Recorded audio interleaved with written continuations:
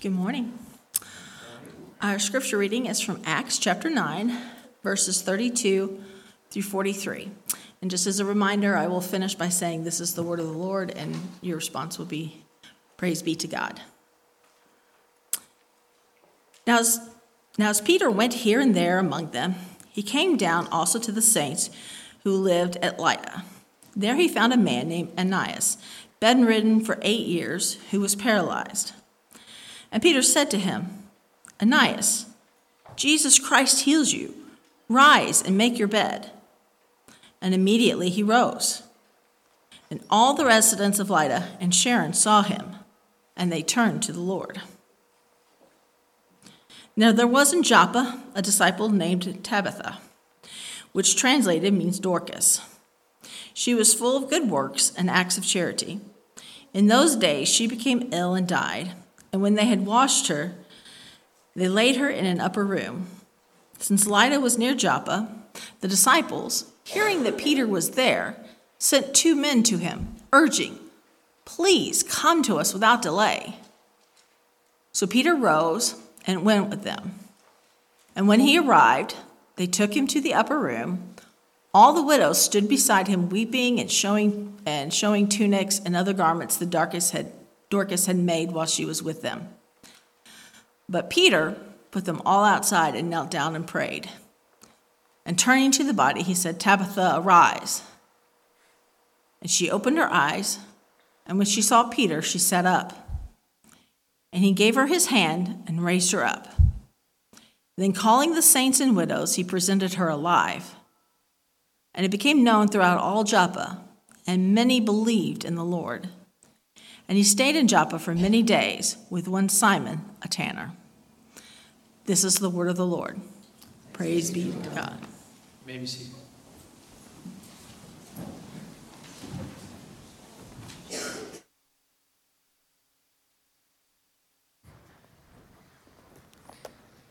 Let me open us with another word of prayer. Jesus, may you quiet our hearts and our minds to be able to hear what it is that you want to speak to us. Help me to speak as clearly as I can. Pray that we will all be listening for the voice of your Spirit, which is the voice of our Lord Jesus Christ calling to us. Oh, may we hear, and in hearing may we be changed. Pray this in the beautiful name of Jesus. Amen.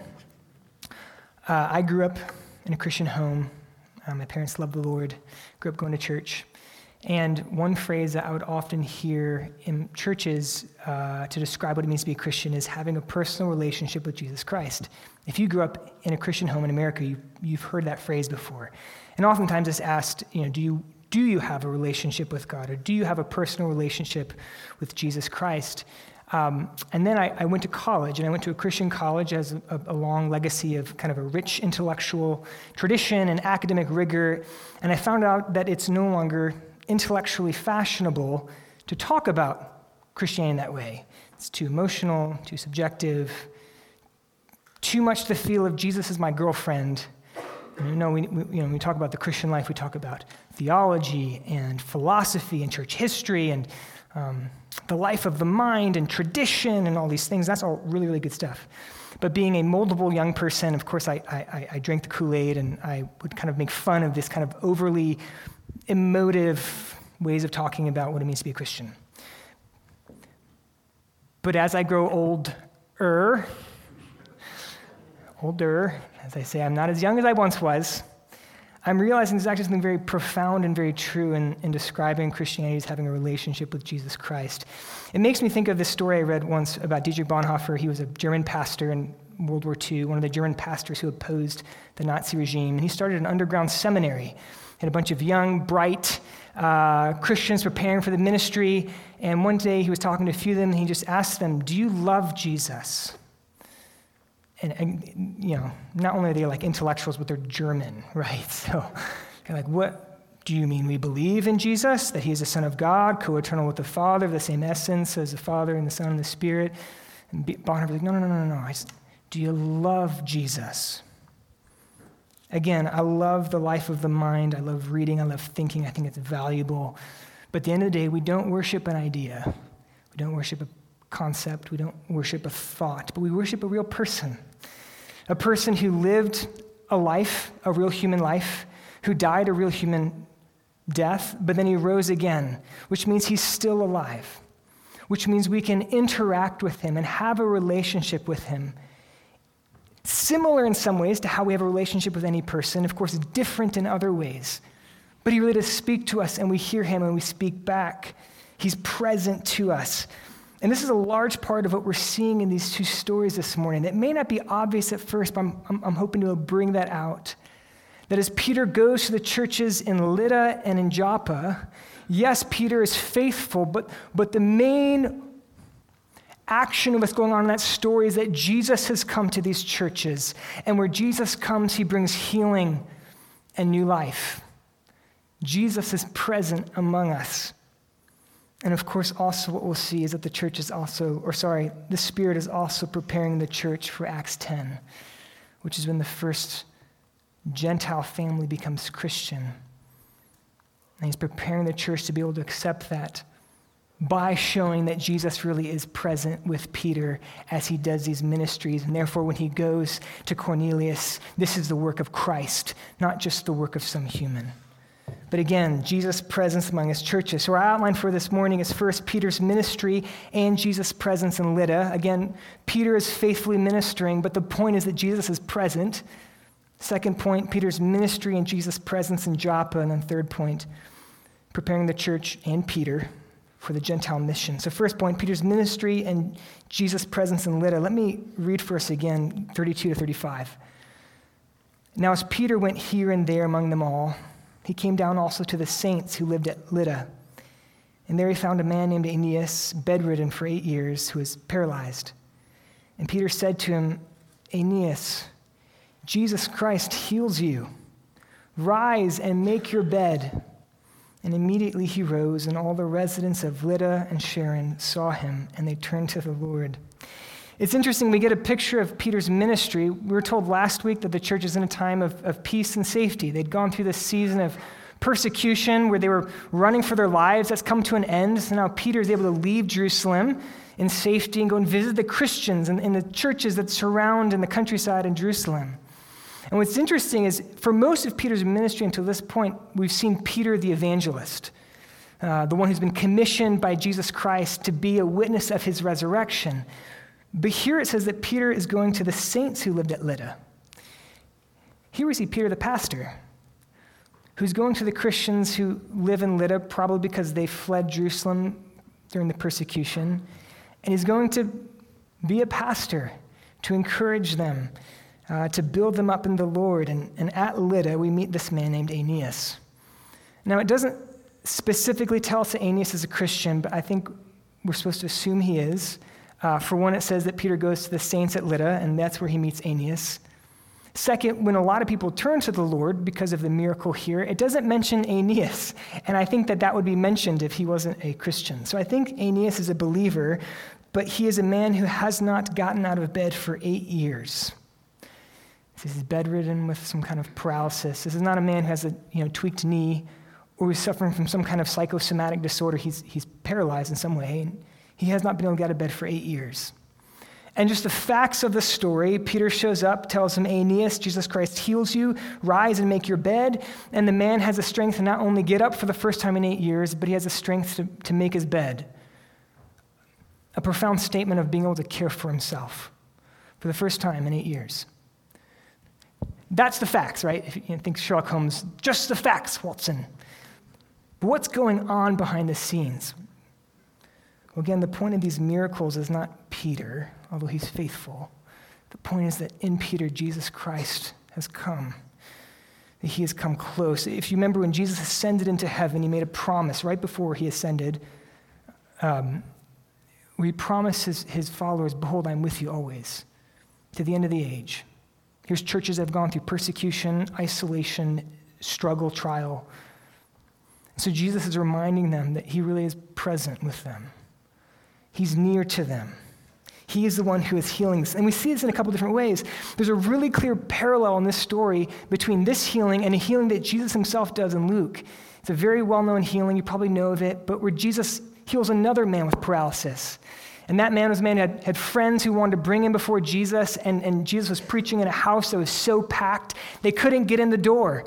And so the friends dig a hole in the ceiling of the house, and they lower the man down right in front of Jesus. Like, gonna have trouble missing that one. And Jesus heals the man with paralysis. And what he says to that man is, this is Jesus. He said, I say to you, rise, pick up your bed and go home. Very similar to what Peter says to Aeneas. He says, Aeneas, Jesus Christ heals you. Rise, make your bed. It's a very clear parallel. The major difference, though, is that Jesus says, I say to you, rise, make your bed, go home. But Peter says, Aeneas, Jesus heals you. Rise and make your bed.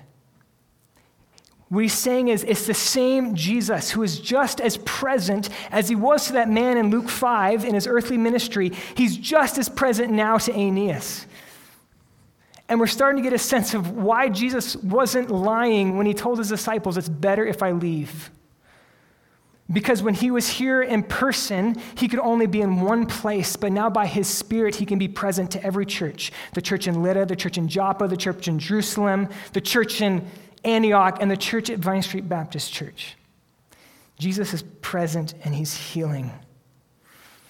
And what's beautiful is I think we see part of Jesus' heart in this healing. Why did he heal Aeneas? Right? I mean, we read about Paul's miraculous conversion, and that kind of makes sense. He's Paul. He's going to write part of the New Testament. He's going to be this great church planter. It kind of makes sense that Jesus would go above and beyond for Paul. But this is Aeneas. We've never heard of him before. We'll never hear of him again. It doesn't say that he's a leader in the church. Yes, people come to Christ through this, but Jesus could have done that in all kinds of other ways. Why did he heal this man who'd been bedridden for 8 years? And I think it's because Jesus' heart is full of love for Aeneas. And he has compassion on this man and his suffering. Part of Marco's field of specialty is spinal cord injuries. And she's told me that it's just very, very common for people with paralysis to be depressed. And it makes sense. When you have various kinds of paralysis, oftentimes you can't care for yourself. You can't do basic things for yourself.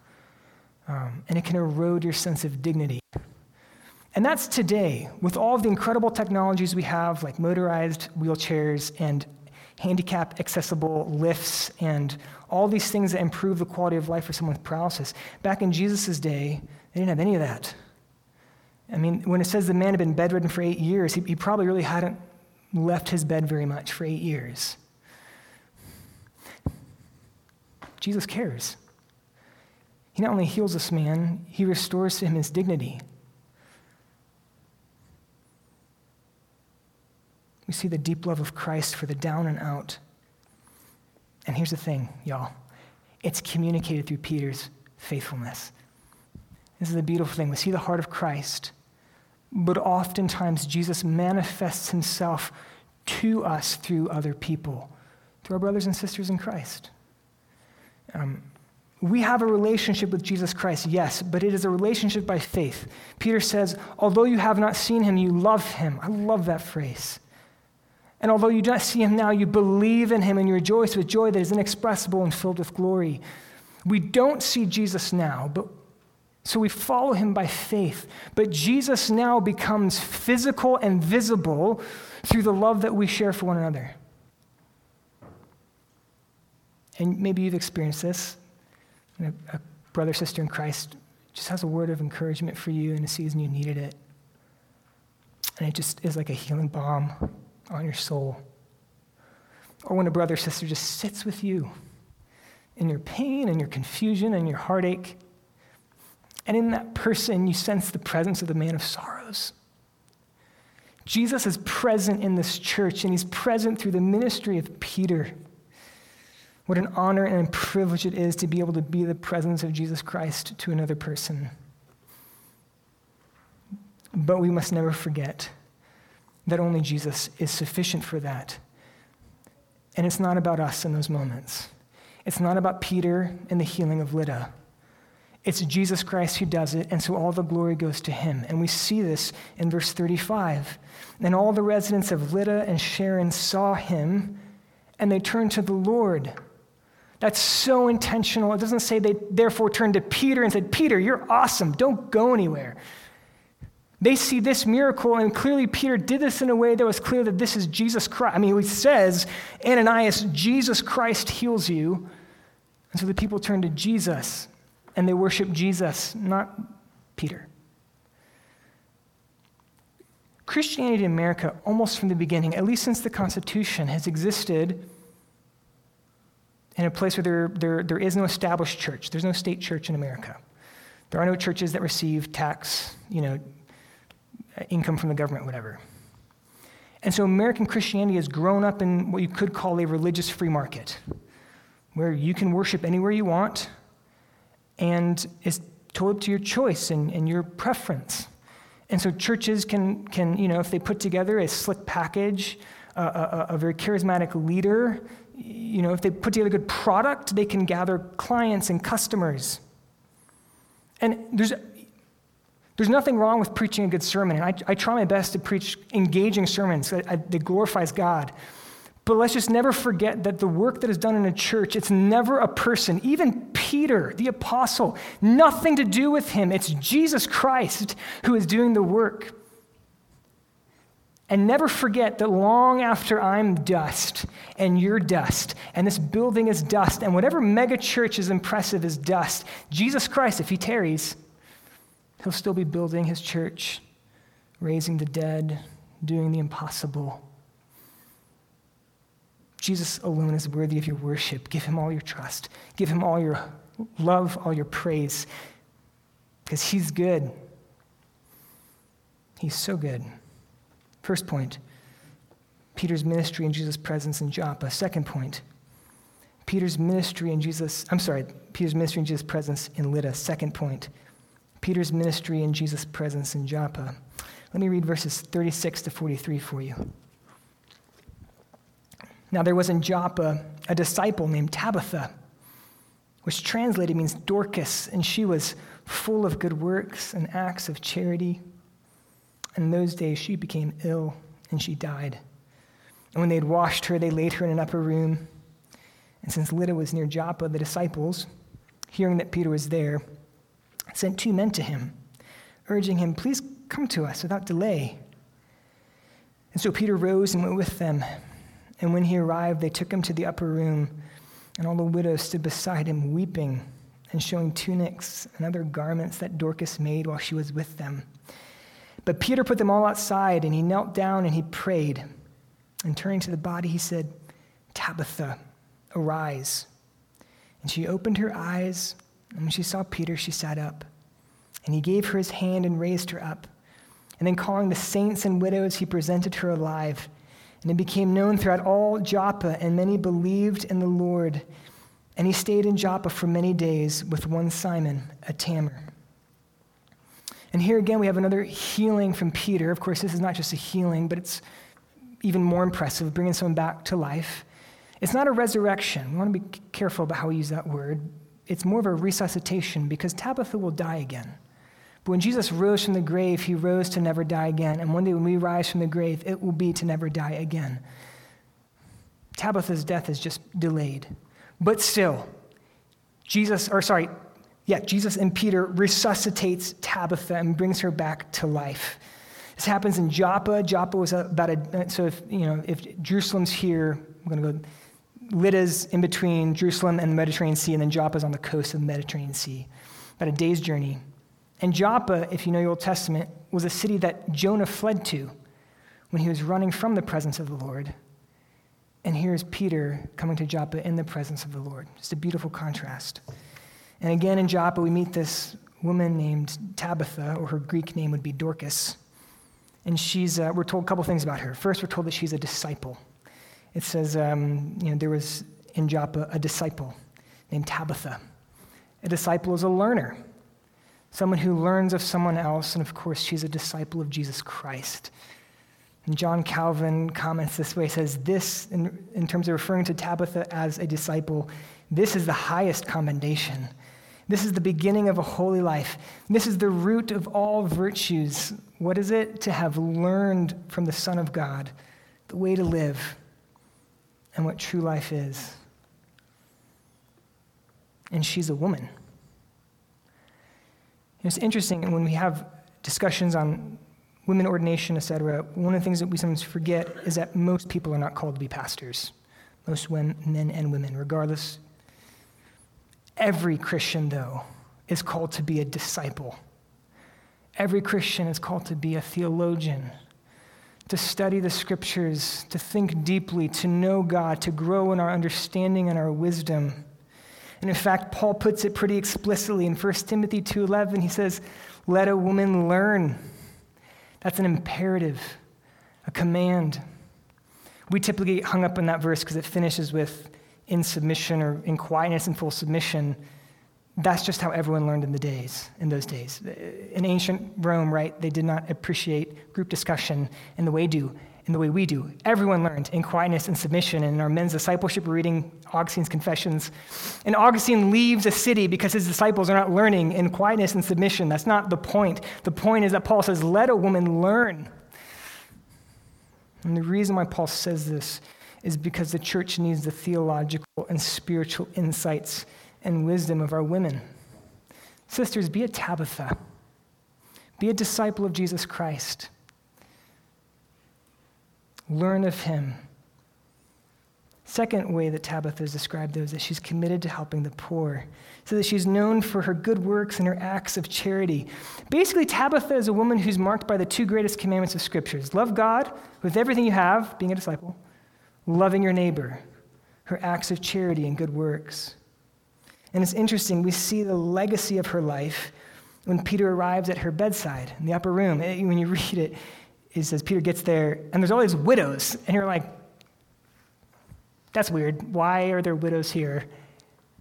Well, if you remember, I've mentioned before, widows, if you didn't have kids to care for you, were most vulnerable populations in the ancient world. There weren't work opportunities, there weren't social safety nets. You often starved. And so when Peter arrives and there's widows that are weeping around Tabitha's bedside, those are the women that Tabitha had been pouring her life out and ministering to. She'd been making clothes for them. And so they're weeping at her. I mean, that's like her legacy is the people she's been caring for and ministering to. It's a beautiful picture of Tabitha's ministry to the least of these. And lastly, let's never forget that Jesus loved Tabitha. And we know her name and who she is because of the story, but again, she's never mentioned elsewhere in the New Testament. She's clearly had a reputation in Joppa among the Christians, but I don't think she was probably known outside of that. But Jesus loved Tabitha, and Tabitha dies. What a blow for the church. I mean, we can see that in that when she dies, the disciples send for Peter, right? Like, who's going to take up her ministry to the widows and the other poor that she cared for? Who's going to replace her leadership in the church? I mean, she was a pillar in this church, and now she's dead. Let's never forget how terrible death is. Some of you have been at Vine Street for many, many decades. You can remember the many saints who've sat in these pews, who've served faithfully, and are now gone. And you may remember where they sat, and you may remember their mannerisms and how they prayed and how they sang, and you miss them. Death is a terrible thing. It's a result of the fall, and no matter how our culture may euphemize death, it remains a terrible thing. But here's the thing. Jesus conquered death. When Jesus Christ came to earth, he came to pay for our sins. That was part of what he did. He came to answer that big question of how can we who are sinful have a relationship with a God who is holy? And he answered that by dying on a cross and taking our punishment upon himself. But there's a second question he came to answer, and it's what do we do about death? Because we're all going to die one day, and all of us know people who have died. And Jesus Christ answered that when he rose from the grave. And that was Jesus conquering death. so that wherever Jesus Christ goes, death begins to work backward. And Tabitha, again, she's not resurrected, she's resuscitated because she will die again. But one day, death itself will be abolished because Jesus Christ has conquered death. And this is the great 15th chapter of 1 Corinthians, where Paul says that death is swallowed up in victory. It's not just that death is postponed or death is kept at bay. It's done, swallowed up. And so Paul can say, "O death, where is your victory? O death, where is your sting?" So again, weeping may last for the night, but joy will come with the morning because Jesus Christ is alive. And again, we got to remember, this is what we have in the stories, that is Jesus who is doing this, who is bringing life. Now I want to make a quick qualification, which is this. If Jesus doesn't heal us, if he doesn't raise a loved one from the dead, that doesn't mean that he is somehow absent or that he doesn't love us. We've got to be very clear about that. Because sometimes Jesus chooses not to heal. And in those instances, when he doesn't heal or when he doesn't answer our prayers or when he seems absent, what we do is we interpret those experiences through the lens of what we see here, of Jesus' heart for Aeneas, of his heart for Tabitha, that he loved them. And so when he seems absent, well, we know it's not because he doesn't love us, because we see that he loves us in his scriptures.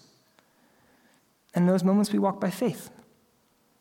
And we know that what Jesus does is good.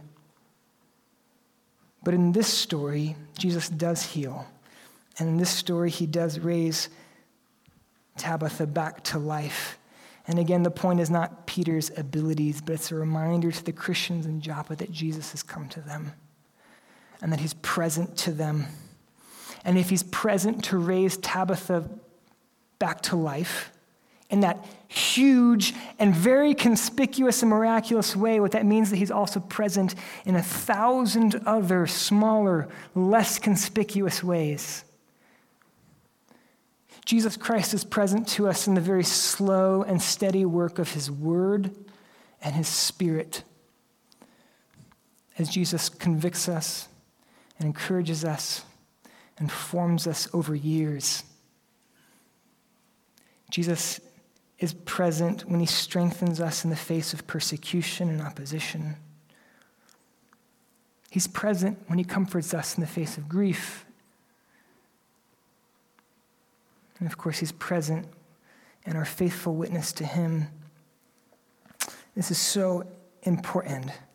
Again, we have a personal relationship with Jesus Christ, which means he's present to us, which means he's here with us this morning as we look at his word, which means he'll be with you tomorrow morning when you wake up to go to work or to go to class or when you're home by yourself. The same Jesus is with you. And this is the great hope and comfort because we know how flimsy our faith is. We know how prone we are to wander. The risen Jesus Christ, Lord of the universe, he's with you. And he is working. He is always working. So, Peter's ministry and Jesus' presence in Joppa. Now, I want to finish with asking this question, though, before we move to our last point. Why are these miracles here in Acts? When you read them, they seem a little bit out of place. Like Peter has done miracles before. These same truths of Jesus' presence to his church are communicated in many other places. Why is this here? And the reason is because of what comes in Acts 10, which is the first conversion of a Gentile and his family. And it's not just a Gentile. Oh, no. It's a Roman centurion. It's like a leader in the oppressive Roman Empire becomes a Christian and doesn't just make a profession of faith, but the Spirit descends, which means that these Gentiles are now full members of the church. And that will prove to be very controversial in the church. And so Jesus is preparing the church for that. He's preparing them by showing that his presence really is with Peter.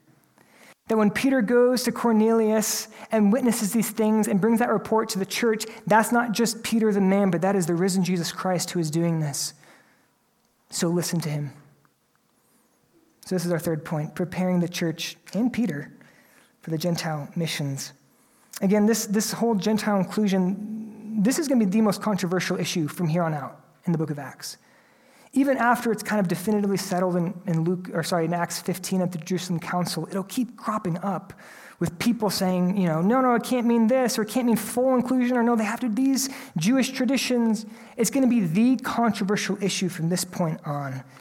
And it's hard for us to really place ourselves and understand how shocking it would be for a Jewish Christian to hear that Peter, the apostle, went and fellowshipped with Gentile Christians. It's just hard for us to fathom that.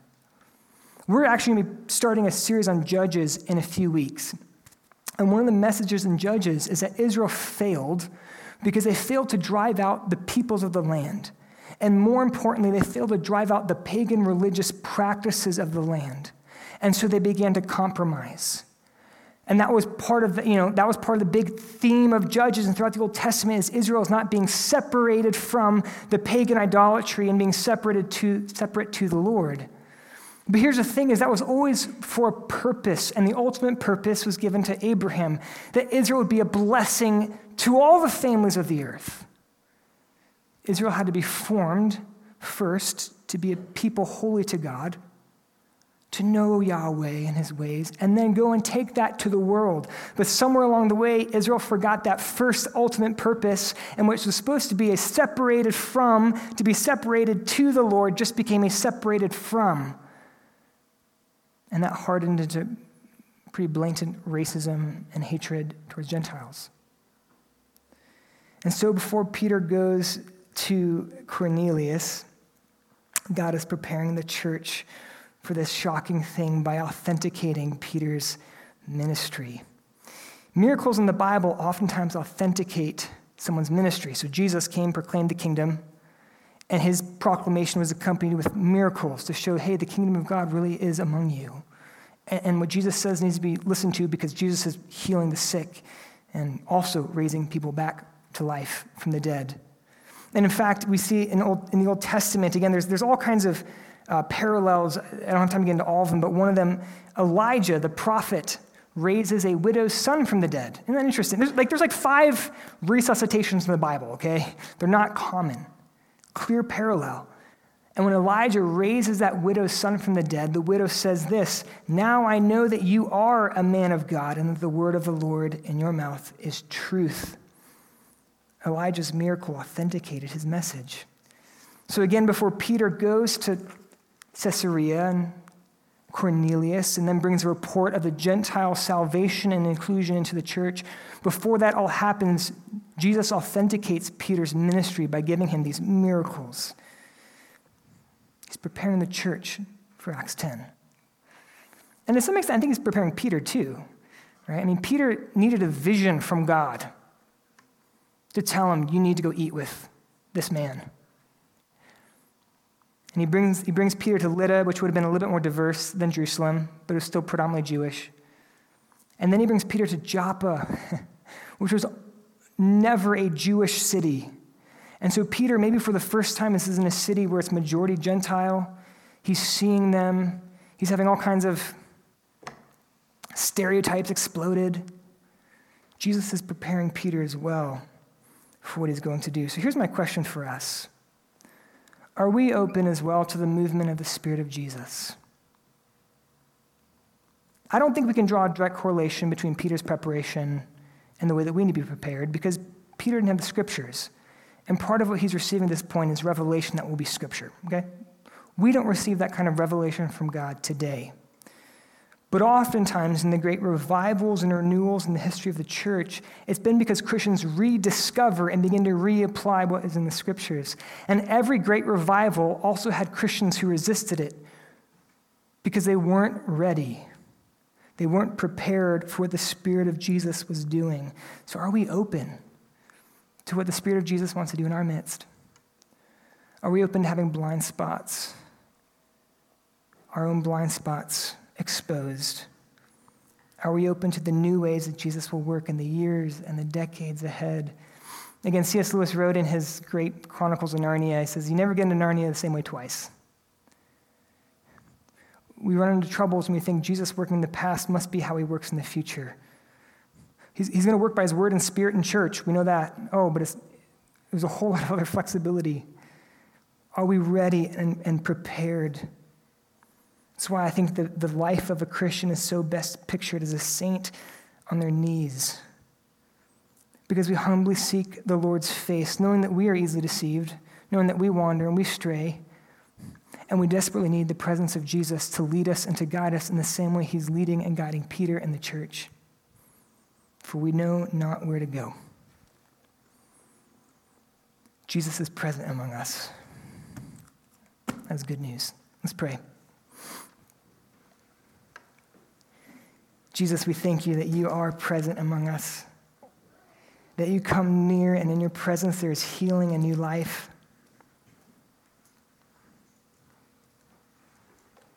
Help us to know you. Help us to love you with everything we have. Open our eyes to your wonder and your beauty. Encourage us when we're down. Give us life when we walk in wilderness. And give us the faith to follow you no matter where you lead, no matter what you call us to, no matter what you ask of us. Oh, may we be your people. We pray this in the beautiful and wonderful name of Jesus Christ. Amen.